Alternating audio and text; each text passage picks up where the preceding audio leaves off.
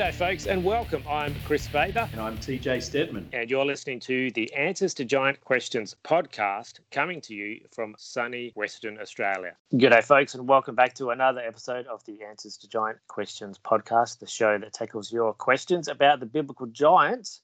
And what manner of ancient biblical goodness are we going to explore this time? Well, as our listeners will know, we are deep into Genesis 3 at the moment, and we're at the point where God begins to dish out the consequences for the breaking of the commandment concerning the tree of the knowledge of good and evil. And although we've all heard this story a million times, especially if you've grown up in the church like I have, it's still somewhat surprising to see the way that God deals with this situation. Let's read the text and then we'll dive in. This is Genesis 3, verses 14 and 15. So the Lord God said to the serpent, "Because you have done this, cursed are you above all livestock and all wild animals. You will crawl on your belly and you will eat dust all the days of your life. I will put enmity between you and the woman, and between your offspring and hers. He will crush your head, and you will strike his heel." I have a feeling we're only going to get through half of this today. This passage has a really interesting way to start because although God is addressing the serpent, he is referred to as the Lord God, which, as we know, is the title used by God in situations where there exists some kind of an agreement or a covenant between God and the other party. Sure. So what's going on here then? Is the author alluding to the covenant exists between God and the humans, or is he instead talking about some kind of relationship between God and the serpent? Well, what we know is that in our previous reading of Genesis 2, we learned that this title, the Lord God, is used to remind the listener that there exists an understanding between God and the man who was given a status and a function by God, complete with instructions, including a prohibition against wrongdoing. This prohibition carried with it a consequence for violation. We now see similar language in play in this exchange between God and the serpent, although we're not given the terms of the relationship that exists between them, nor are we enlightened as to the nature of that agreement. What we do have is the pronouncement of consequence as a result of the actions of the serpent. And that tells us not only that there's some kind of relationship of one form or another between God and the serpent, but it also tells us that the serpent has broken that agreement, which is what has brought him under condemnation. The consequence is different to that pronounced for the man. In the case of the human, the consequence for violation of the commandment was death. But when God speaks to the serpent, he does not invoke death. Instead, God pronounces a curse. Yeah, so why actually is that? So how come when God spoke to the man, he said he would die, but then he actually doesn't die? And when God speaks to the serpent, he doesn't even say that the serpent will die. So the serpent gets a curse, the man doesn't. Can you explain what's happening here? Well, that is exactly what we're going to figure out here as we go through this episode today. And as a starting point, we need to understand what the Bible means when it talks about curses. And by curses, we're not talking about swear words, right? Not even a little bit. A curse is a particular kind of statement connected to the concept of destiny.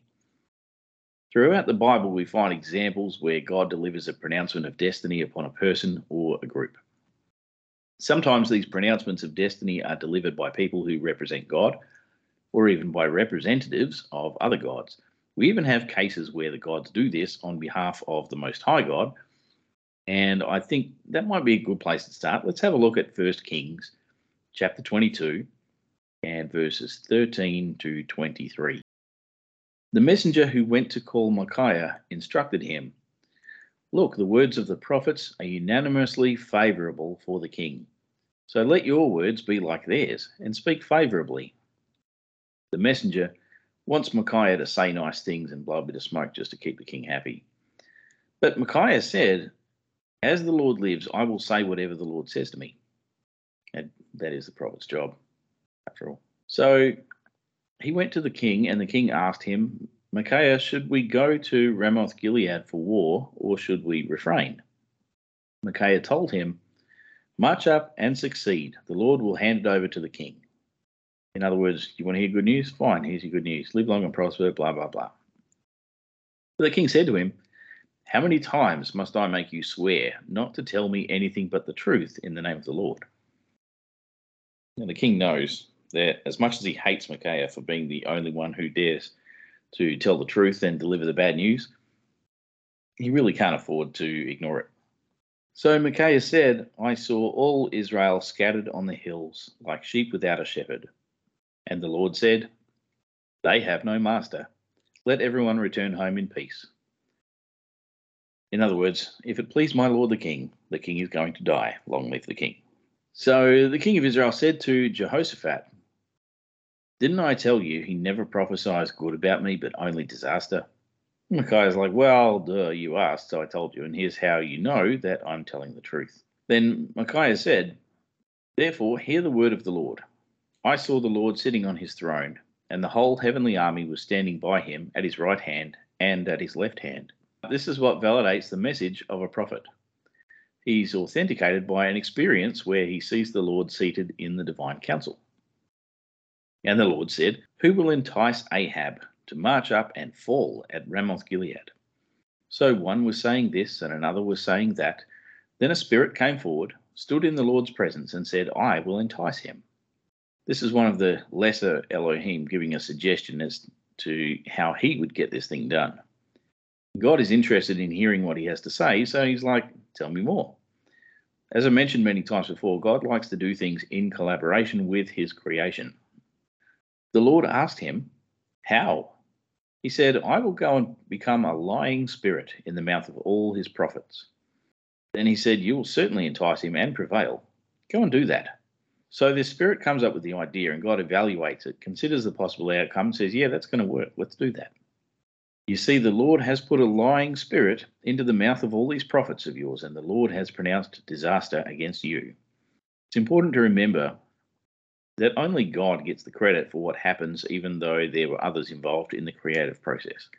But notice that there is a pronouncement of disaster, which, as we know when we continue reading the passage, comes to pass pretty quickly afterward. Sure enough, King Ahab died in the battle, even though he thought he might outsmart God by disguising himself. He doesn't even get killed deliberately. He just gets hit by a random arrow fired in the battle that somehow manages to find a gap in his armor. Yep, when your number's up, I guess, and there's absolutely nothing you can do about it. That's destiny, and that's the power of a curse, but we can't forget that all of this is subject to God's sovereignty. The divine council met to determine how this was going to work out, and the prophet was a witness to that decision-making process, and he delivered the message to the king. Nothing that the king could do would change that destiny as long as he was determined to carry out that course of action. That leaves open the question of what happens if you change your mind and you don't go ahead and do the thing you were planning to do. In other words, if you change your mind, will it change the outcome? And the short answer to that is sometimes. What do you mean by sometimes? I thought destiny was unavoidable. It is unavoidable. It is your destiny. We'd eventually get a Star Wars reference in there. But it's kind of funny, actually, how the dark side always talks about things in terms of destiny, but the Jedi talk about things in terms of responsibility of doing the right thing. Could it be that the Jedi understand something about living in keeping with the principles of blessing, but the Sith have a mindset designed to absolve them of any guilt and wrongdoing by claiming predestination? Sorry, Calvinists. Divine exhaustive determinism made me do it. Now it's time for another passage that will get us a bit closer to what we're looking for. This is a pretty good representation of what we're talking about here, because we're going to find that the story as a whole does a really good job of explaining the dynamics of these pronouncements of destiny. I'm talking about the story of Balaam, prophet for hire. Or in other words, he's your prophet for profit. Touche. The whole story goes for 3 chapters, and we haven't got the time to read the whole lot, but this is how it starts. This is the beginning of Numbers, chapter 22. The Israelites travelled on and camped in the plains of Moab, near the Jordan, across from Jericho. Now Balak, son of Zippor, saw all that Israel had done to the Amorites. Moab was terrified of the people because they were numerous, and Moab dreaded the Israelites. So the Moabites said to the elders of Midian, "This horde will devour everything around us like an ox eats up the green plants in the field."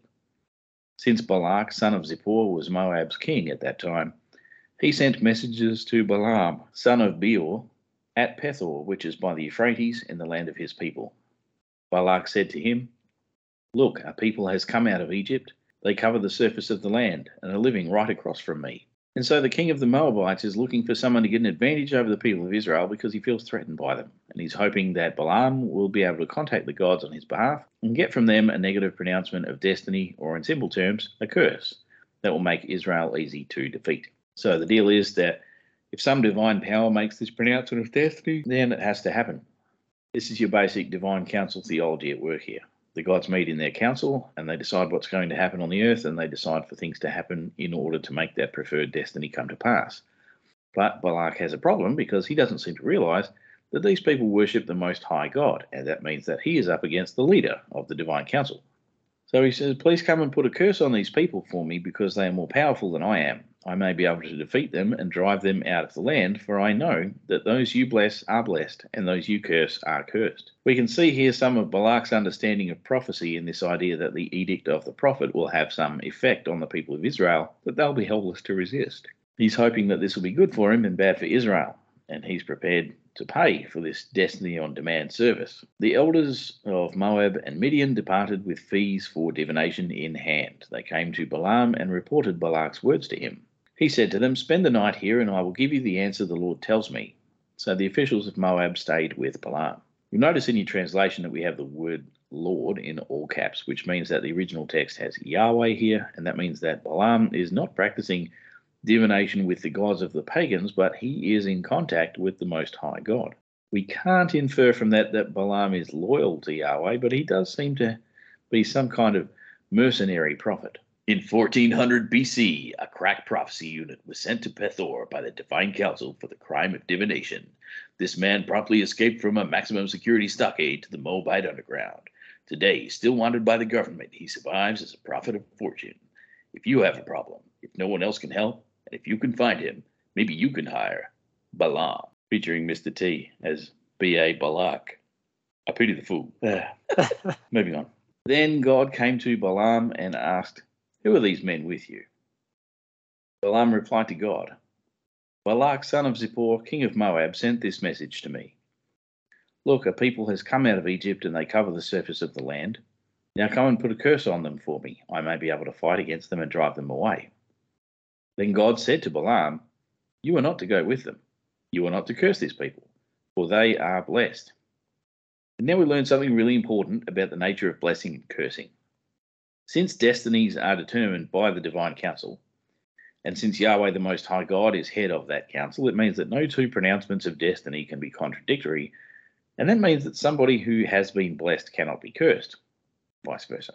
But we need to remember that even pronouncements of destiny from the divine council itself can still be influenced by the person in question. What that means is a blessed person could change their behavior and become cursed as a result, or the other way around. And that's what happens in the story of Balak versus Israel. When we looked at the previous story about King Ahab, we saw someone who was set in their ways, and even though it was explained to him exactly how this was going to work out, it did not sway him from continuing on his course of action. Even though he tried to disguise himself, it didn't work because he persevered along the same path. It's a different story, though, when we consider the situation with Balaam and the Israelites. Balaam understands how these dynamics work, so in order to give Balak the result he is after, he can't just put a curse on people who are blessed. Instead, he has to make the people who are blessed upset God so that God will curse them. Basically, Balaam knows that the blessing is conditional on covenant keeping by Israel. So if he can get them to break the covenant, then that will break the blessing, and Balak will get his chance to defeat them. This is Numbers 31:16. Behold, these, on Balaam's advice, caused the people of Israel to act treacherously against the Lord in the incident of Peor. And so the plague came among the congregation of the Lord. By changing the behaviour of the people that God had blessed, Balaam was able to bring them under a curse, and he didn't even have to curse them himself. Okay, so how does all of this connect back to the situation in Genesis 3, though?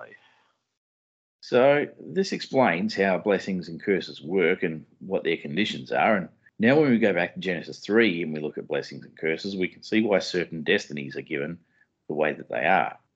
The man and the woman had previously been blessed, as we saw in Genesis 1, and that blessing came in the context of producing offspring. So when God turns his attention to the humans in Genesis 3, he does not put a curse on them because they're already blessed, and God will not contradict himself. And that should give us a hint that God's plan for working all of this mess out is going to be connected to the promise of offspring. Because the other choice that God could have made here is to say, well, you violated the terms of our agreement, therefore I am nullifying my original blessing, and that doesn't contradict my word because you broke our agreement. So, boom, now you can't have kids. And it looks like the serpent was hoping for that outcome, or possibly he thought that God would just kill the humans. But God's decision to employ mercy toward the man and his wife probably had a lot to do with not just his love for them, but the fact that the serpent had done the wrong thing in the first place. As I mentioned earlier, the use of covenant terminology in the name of the Lord God being used in this verse, and the consequence that God gives to the serpent because of what he's done, indicates strongly that there was some kind of an arrangement between God and the serpent, which the serpent has violated. That violation leaves this divine rebel open to the pronouncement of a curse, which is going to negatively impact his destiny. And it's worth remembering at this point something which I touched on last week in the Q&A segment, which is that we're reading an archetypal story. That means that the curse placed upon the serpent does not apply only to him, but to all of his kind, and that's good news for us. So anyway, we went through all of that just so that we could understand why God says to the serpent, because you have done this, you are cursed. Now we have a bit of an idea of what that means. So the next question that you might have is, what sort of curse is this, and how does it work? Tim, I was just thinking, what sort of curse is this? And also, how does it work? I'm so glad you asked, because I was just going to say this anyway. So if you have something different, then that would have made things pretty awkward. I mentioned once or twice in this season that there is a bit of an Egyptian flavour to this story, which really comes out at certain points in this chapter of Genesis. A flavour. I like cinnamon. Well, I was thinking more along the lines of literary motifs, but it's funny that you should mention a spice that was used in embalming the dead, because what God has to say to the serpent has a lot to do with the ancient understanding of death. But before we get to the part about death, we need to ask, what is the deal with this language of being cursed above the animals? And in my best Seinfeld voice, what is the deal? All right, well, I suppose I was getting that. Cursed are you above all livestock and above all beasts of the field. Okay, easy. Oh, I wasn't cursing you, I was reading the Bible. Oh, right. So you were saying? Right, yeah. As far as I recall, there's no mention of anyone or anything being cursed prior to this point. So how can God say that the serpent is cursed above all of these animals? If you cast your mind back to Genesis 1 and the series of episodes that we did around the nature of the different living things that God created in our first series on the podcast, you might recall that there were two groups of living things that God blessed, and one group of living things that God did not bless. And if you flip back to Genesis 1 and have a quick read of the second half of the chapter, you'll notice that the land-dwelling animals didn't get a blessing, even though the birds and the fish did, as well as the human beings. Yeah, that's pretty interesting. And if you weren't paying attention to that text, it would be so easy to miss that fact. I totally picked up on it, of course. Yeah, of course, absolutely. Who said I didn't? Yeah. And we talked at some length about how the symbolism of Genesis 1 portrayed the birds and fish as representative of divine beings that inhabit the spiritual realm. They live in the places where we can't go. They can do things that we can't do. And here's where we need to be careful that we don't apply those metaphors too rigidly, because it'll easily mess up the work that the author is doing if we get too literal about this whole thing. What do you mean by that exactly?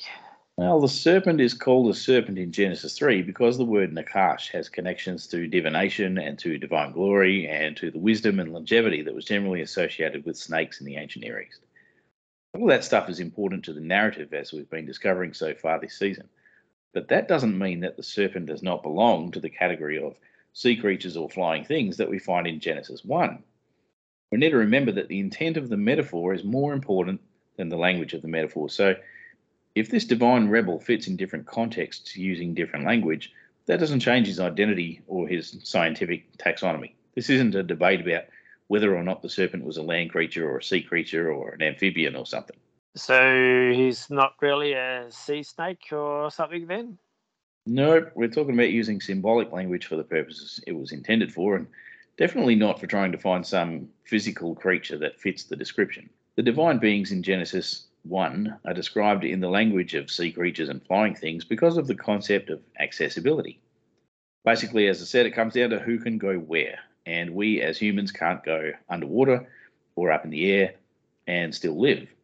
Divine beings can inhabit places where we can't go because of our embodied mortality. The whole chapter is about accessibility because it's about sacred space. And we have already discussed the way that the serpent in Genesis 3 is described as a divine being.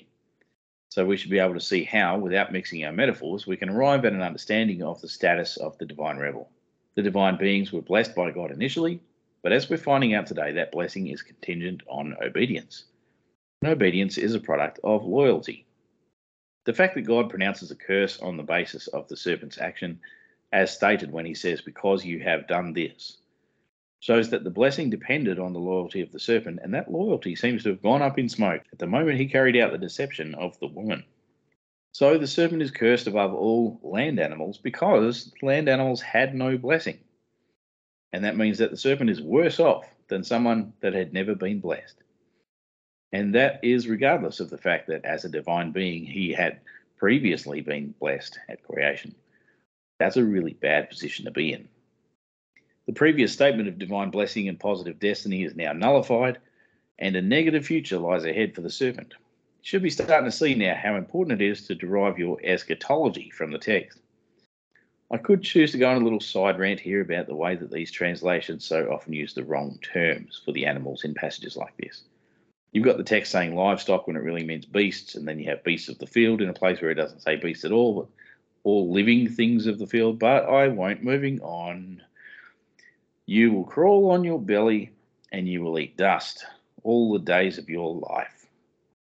What on earth does that mean? Okay, so I mentioned this Egyptian context and didn't elaborate on that, but now it's time to have a look at it because it's going to help us understand why God would tell a snake to crawl on its belly.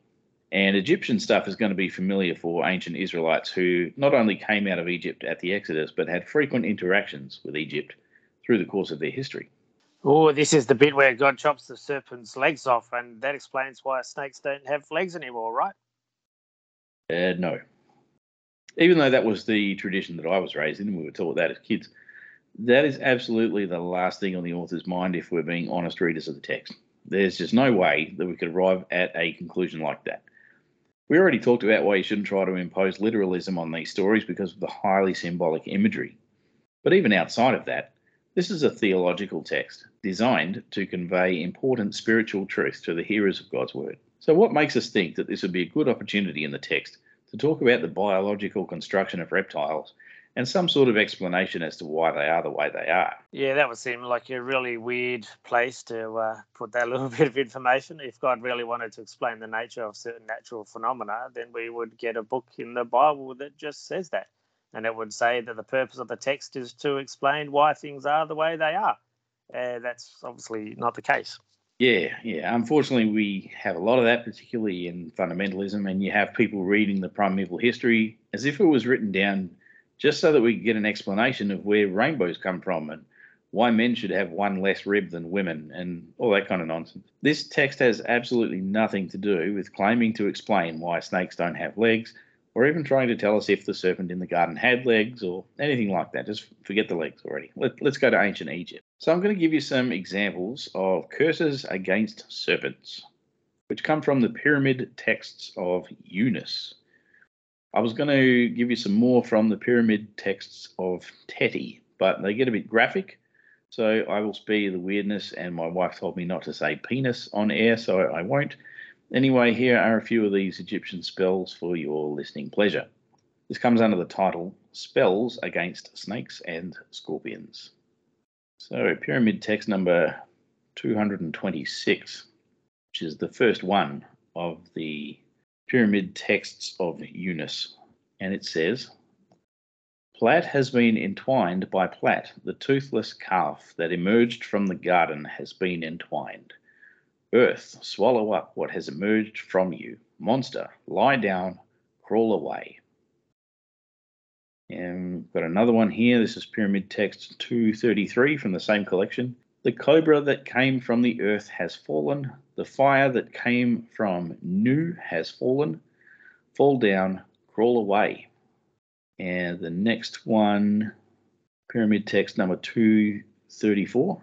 On your face, you on his coil, go down on your vertebra, you in his undergrowth. Go back for me, you who jubilate with her two faces. Please take a bit of interpretation. Pyramid text number 298. The sun will appear with his effective uraeus atop him. That's a kind of snake, the uraeus. We talked about that before. It's the Egyptian cobra. Against this snake that comes from the earth. You under Eunice's fingers, he shall cut off your head with this knife, which is the hand of her who has Maphdet's face. He shall drag out those which are in your mouth and milk your poison with those 4 strings that trail behind Osiris's sandals. Monster, lie down. Bull, crawl away. Right, no more weird cryptic Egyptian spells. Notice in that first spell, the snake is also called a calf and a monster. And in the last one, the snake is also referred to as a monster and a bull. No contradiction here. This is symbolic. There was even one that called the serpent a fire. Anyway, the point we should be taking from these examples, and there are a lot more of them, is that the command given to the serpent is one that forces him to retreat and go away in a submissive posture rather than one of aggression and attacking and opposition. God is basically telling him to stop this adversarial behavior. I'm being deliberately suggestive here, if you're picking up my language, because it's not only John the Revelator who connects the serpent in the garden with the entity known as Satan in the New Testament, although John is the only one who comes out and says it explicitly. This is the Apostle Paul in Romans chapter 16, verse 20, which says, "The God of peace will soon crush Satan under your feet." Now, we've already looked in some detail at how Paul uses the Garden of Eden story as an archetypal narrative. And now we see the extension of that to the use of this head-crushing terminology, which has its biblical origin quite obviously in Genesis 3. Notice that according to Paul, it is God who crushes Satan under your feet. You see how in the original statement that God makes, it's the seed of the woman who will trample on the serpent's head, and in traditional Christian theology, we interpret that as being the future Messiah, Jesus Christ, who came and defeated Satan on the cross. But in Paul's use, it is the church whose feet he's referring to, and yet God still does the crushing. This means the church is doing the work of Christ. We are the body of Christ. We are his feet. Unlike the ancient Egyptians, we're not using magic and spells and curses to do this. So, what we can see in Paul's example is how he has connected the instruction of God in this curse, which directs the serpent to retreat from an adversarial position, with the adversarial nature of this divine being, and this is how he arrives at the Hebrew term Satan, which means adversary. Although that connection is not made in the Hebrew Bible, you can see how Paul is using the Hebrew Bible to get there. And in a similar way, Paul is viewing the Hebrew Bible in a certain light in order to see God as the seed of the woman, which is a connection that he can only make through Jesus Christ. I will leave the Christology alone for now and get back to Genesis 3. We've seen how God has cursed the serpent and commanded him to retreat, but now we have to figure out what is meant by eating dust. We know that snakes do not eat dust, and it would be foolish to think that ancient people thought they did. I'm pretty sure ancient people on the whole knew a lot more about snakes than we do, because of the higher level of exposure they would have had in a far less urban setting than ours. So if everybody knows that snakes do not eat dust, then what do we do with this statement? What does it mean? And we talked about dust on the podcast last season, I think. Yeah, that's right. We certainly did. And do you remember what was so significant about dust and what it meant in the context of biblical symbolism? Something to do with human populations, how people are numerous like dust. And we talked about how Adam was formed or chosen from that dust and how he was taken out of that place and God put him in the garden. Yeah, that's exactly right. So where is the dust located? Outside the garden. So the serpent has just been told to retreat and crawl away, and his new destiny that God has pronounced upon him is that he will literally bite the dust. Yes, and I think we're not supposed to understand that in the sense of, falling down dead, as some people might use that expression today. But what does it actually mean? Does it mean that he eats people? Oh, well, it's a Queen reference, obviously. Serpent walks warily down the street with his brim pulled way down low. Ain't no sound because he got no feet. A forked tongue ready to go. Are you ready? Are you ready for... Sorry.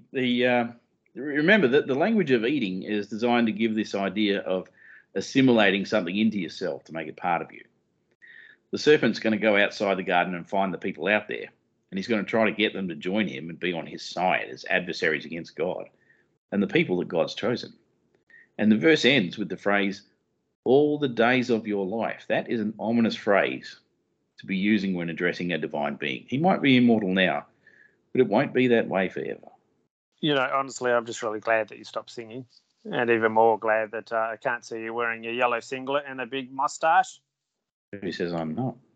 So, yeah, that is a bit of an overview of the first half of this curse that God pronounces on the serpent. We've just explored verse 14 in detail and touched a bit on verse 15, but we're going to get into that in more depth next time on the Answers to Giant Questions podcast. Yeah, and that's going to be another interesting episode. Can't wait for that. But in the meantime, it's time for your questions as we get into our Q&A segment. I want to hear your giant questions. If you have a question about stuff you've heard on the show or somewhere else, something you found in your Bible, or just some general feedback you'd like to tell us and the world at large, here's how you do it. Head to the website, giantanswers.com. Send me an email at giantanswers@outlook.com. I personally receive all your mail, and I will try to get to all of it. I love hearing from you, especially if I can help you get answers to your giant questions. Okay, well, we have a few questions today in a rapid-fire round. There's no prizes. Of giant questions. And the first one comes from Emily Dixon, who asked, how tall was Jesus? Google isn't any help. Very funny. Thanks, Emily. Well played. There you go. You got your question on the show, and that's about all the dignity it is going to receive. For those who haven't figured it out, Emily sent this one as a joke, and since we're good sports, I thought I'd make sure that we put it on air so we can all have a laugh. Emily's one of the hosts of the Faith and Other Oddities podcast, one of our label mates at the Raven Creek Social Club, and we were having a bit of a laugh in the chat in the Answers to Giant Questions discussion group page. Actually, it started in the Raven Creek Paddle Store group, where somebody posted a meme about late night Google searching and the silly things we look up online when we can't sleep. And that's why if you're not already involved in some of the social aspects of the Raven Creek Social Club, you really should jump online and get involved in the conversation. Have a laugh with us. Maybe send me a question. You never know. I might just put it on the show. So anyway, I hope this next question is a little bit more educational. Yes, I hope so too, although that was pretty funny. Thank you, Emily. And while we're on the topic of interacting with the show, it's not long now until we hit our 50th episode. Wow. And we would love to hear your questions, comments, and feedback on the podcast so far. So please make the time today to send something in so that you can contribute to the show and have your say. We would love to hear what you reckon. So you can get hold of us on the socials or send an email via the website, giantanswers.com. And now with all of that out of the way, we can move on to our next question. Eddie asked this one. Were the dinosaurs created by the Nephilim as part of some kind of genetic engineering project? Oh, yeah. It certainly is going to be a rapid fire round of questions today because I can see that none of these are going to take a lot of my time. We have talked in previous episodes about the idea of genetic engineering in the ancient world. So I'm going to refer our listeners to earlier episodes throughout the course of this current season, where we have addressed that in some detail. But to keep it brief, the greatest technology that the Bible talks about is probably the advent of metallurgy, as described in Genesis 4, which comes a good deal earlier than the commonly accepted timeframes that you hear about in mainstream science, in particular the advent of working with iron. And again, the idea of genetic tampering and that kind of thing is the result of the misreading of a succession of ancient texts that borrow on earlier traditions that had their origins in things like violence and the eating of meat. That's what Genesis 6 describes and what the book of 1 Enoch elaborates on. Later books like Jubilees and the late forgery that we know as Jasher further elaborate on these ideas, but the meaning seems to be lost in translation so that it might sound to our modern ears like some kind of mixing of animals.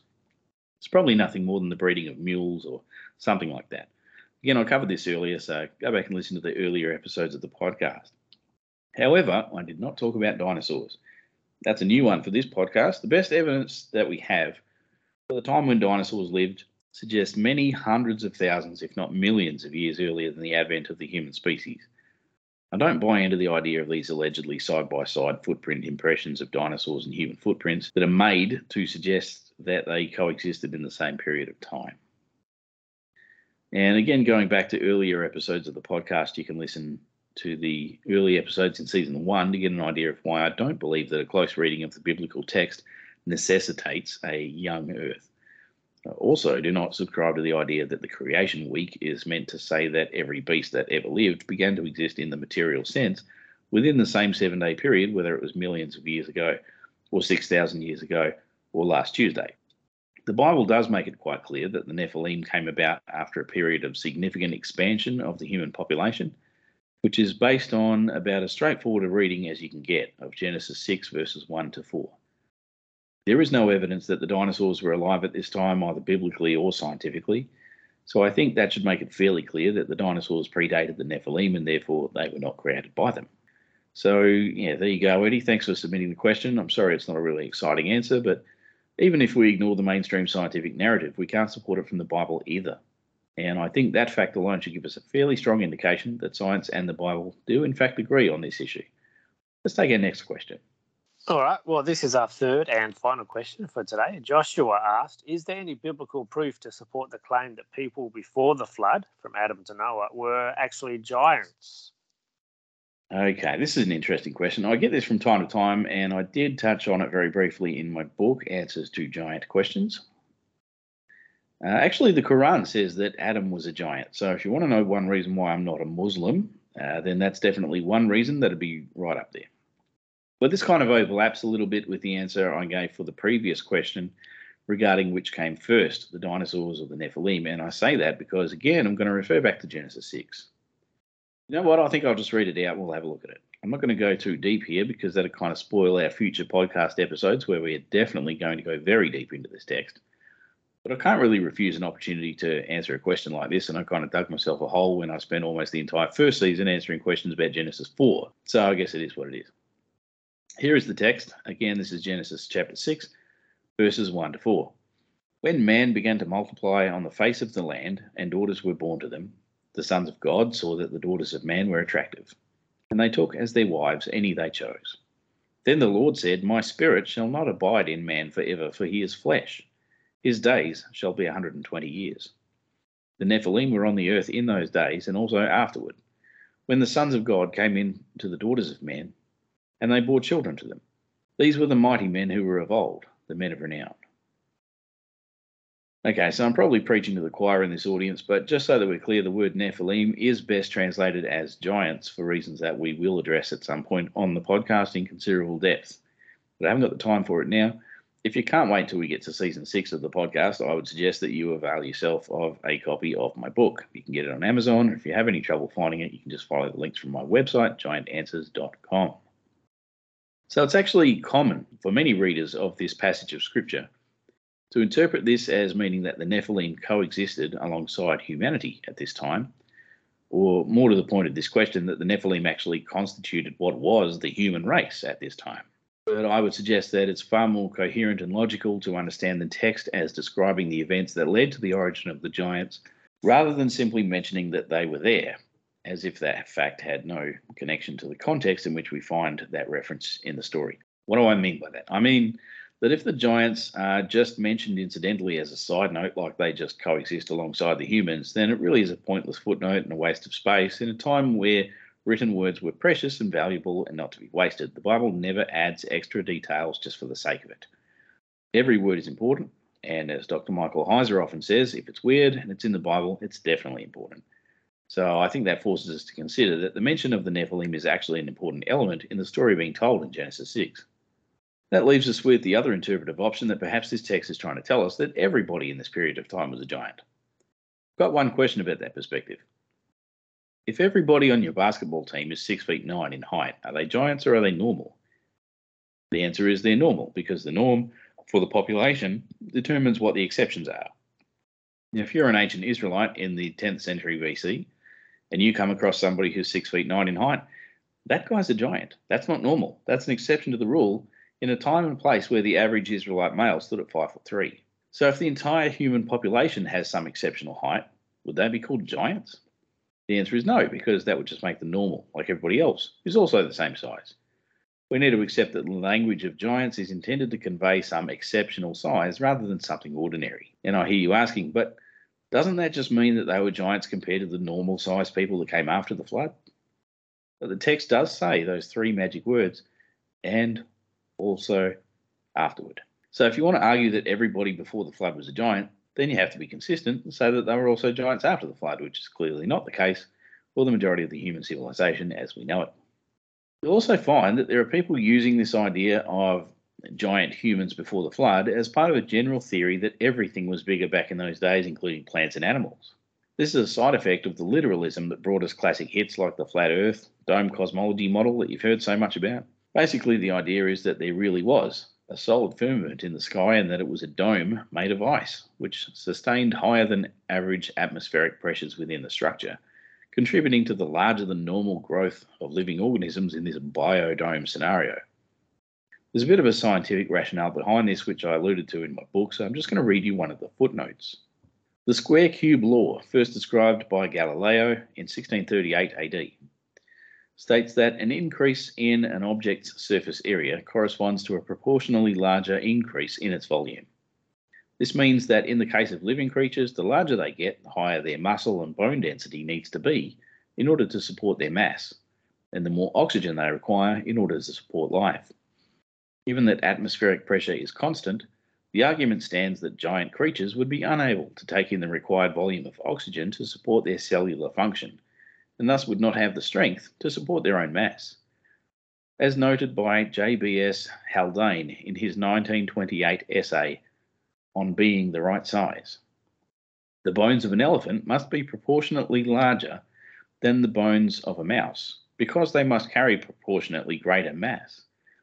He illustrates this by referencing allegorical giants in literature.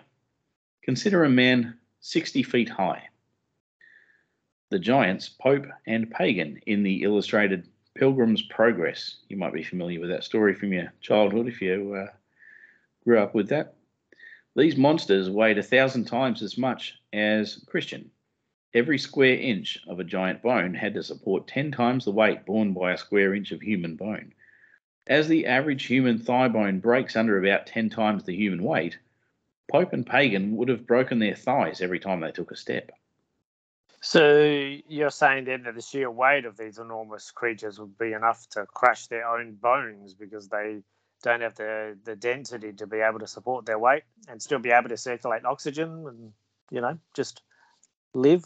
Yeah, in a normal atmosphere, yeah. And even if you reduce the density of structures within the body so that the weight didn't crush the skeleton, you'd end up with bodies so massive and so relatively light for their size that they would just get blown about like balloons in the wind. Just try to picture that for a moment. So the theory is that inside a pressurized firmament, the atmospheric oxygenation could support giant organisms, including giant humans, because they wouldn't crush under their own weight in a dense atmosphere. It sounds good until you remember a few things. Number one, not all creatures back then were giants, as we've already seen, so it's a bit inconsistent. Number two, the idea of a solid firmament is nothing more than a mistranslation, resulting in a misunderstanding of the nature of the heavens, as we discussed extensively in season 1 of the show. Please go and listen to those episodes if you haven't heard them. Number three, even now, without a physical firmament providing an oxygen-rich environment, we get people over 7 feet tall today. If we don't need a dome to make that possible today, they didn't need one then. It's not like Robert Wadlow experienced a different atmosphere from the rest of us, although he probably got rained on first. Shaquille O'Neal doesn't live in a bubble. He'd be the bubble boy. That'd be funny. Point 4, the Bible says that it was the union between the sons of God and the daughters of men that produced the giants, not the air pressure. I might also mention that Galileo brought us not only the square cube law, but also detailed observations of the moon and mathematical proof of a heliocentric solar system by observing the phases of the planet Venus. This means that Galileo was an authority on whether a solid firmament exists or not.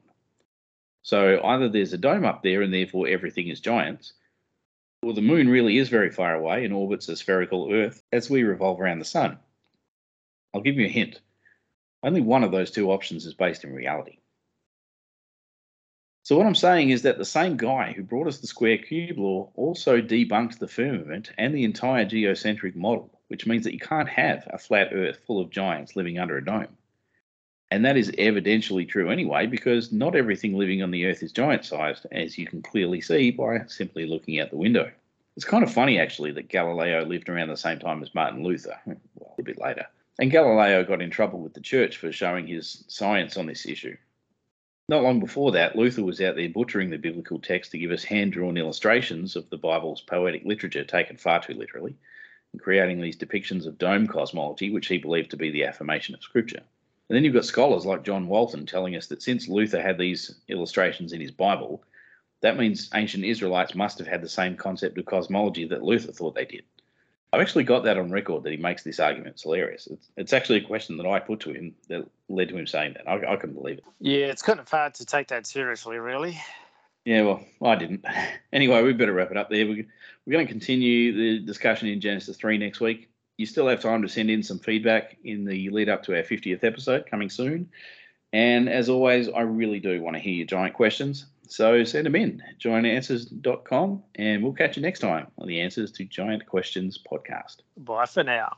It's time to wrap up today's episode, but if you want more, don't forget to get yourself a copy of Answers to Giant Questions. We're asking readers to please leave a review of the book on Amazon or Goodreads to help it become more visible in search results. Even if you just give it stars, that'll help, but a full review is certainly really appreciated. Please also leave a review of this podcast wherever you found us so that new listeners can find us here on the show. In the future, we want to be talking about your stories as well, not just our own. So if you have had a particular paranormal or spiritual experience, we want to hear from you. And we're also looking for your testimonies about how you have found the content in Answers to Giant Questions to be helpful and or useful. Of course, this podcast comes out every week, but you want to make sure you never miss an episode. So if you haven't already subscribed, do that now, and you'll get notified when each new episode drops.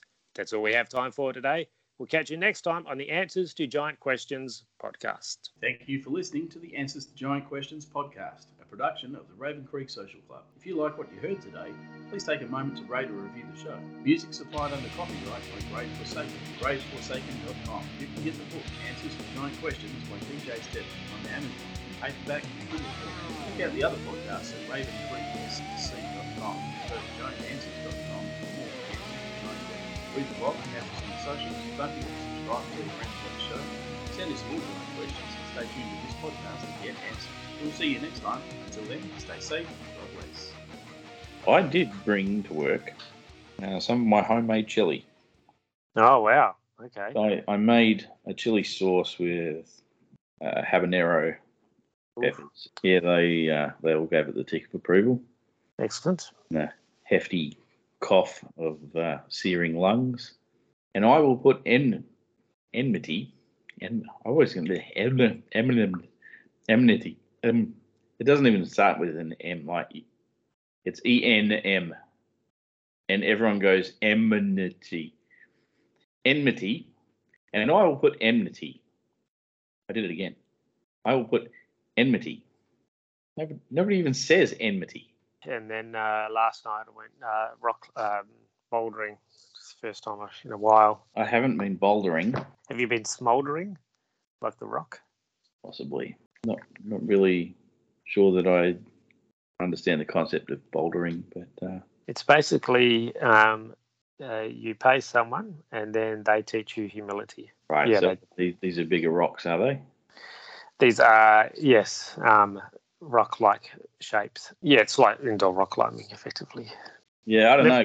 Bouldering sounds a bit ambitious for me. I might have to start with something smaller, maybe like pebbling or something. Sure. Just start with like little stones. Yep. Well, that's exactly what we're going to figure out here as we go through this. I'm laughing too much. Right. This is serious business. The serpent stirring them, right?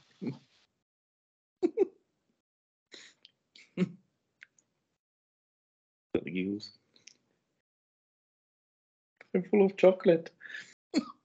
This can go on for some time, right? It wasn't that funny. Laughter has overtaken logic. Oh dear. Yeah, and why is that? So when God spoke to the man, he said it would die, but then he doesn't die. And when God speaks to the serpent, he doesn't even say that the serpent will die, but the serpent gets a curse. Did you say serpent? I will put I will put a manatee between you and the sea serpent.